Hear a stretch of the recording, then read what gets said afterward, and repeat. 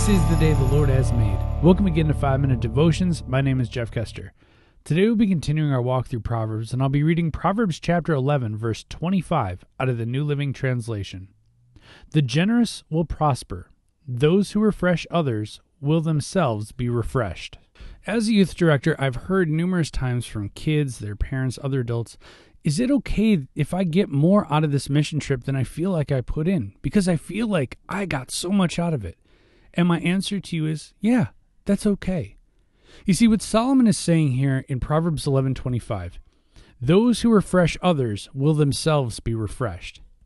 You see, when you help other people, when you are the light of the world, when you are the hands and feet of Jesus, you feel good about yourself. You feel good about what you've done. You feel good about when God asks you to do something, you've done it. In the reverse, when God has asked you to do something, or you feel the Holy Spirit tugging on your heart, and you haven't done that thing, you haven't given that couple bucks to that homeless person on the corner, you didn't help somebody pick up their homework when it spilled all over the floor, don't you feel a little guilty? So why wouldn't I feel good when I help somebody else? It's okay to feel good. I think so often we say that, well, we have to do those good things, and we should do those good things. But it's okay to feel good after it. I know when I come back from work camp or when I come back from a mission trip, I feel great. I feel, man, I worked really hard. I put in 8-hour days in the hot, blazing sun, and you know what? I had a fun time. And you know what?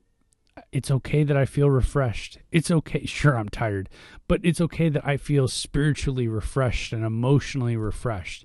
Those are the times when I feel like God and I are so close because I'm refreshing myself by helping someone else.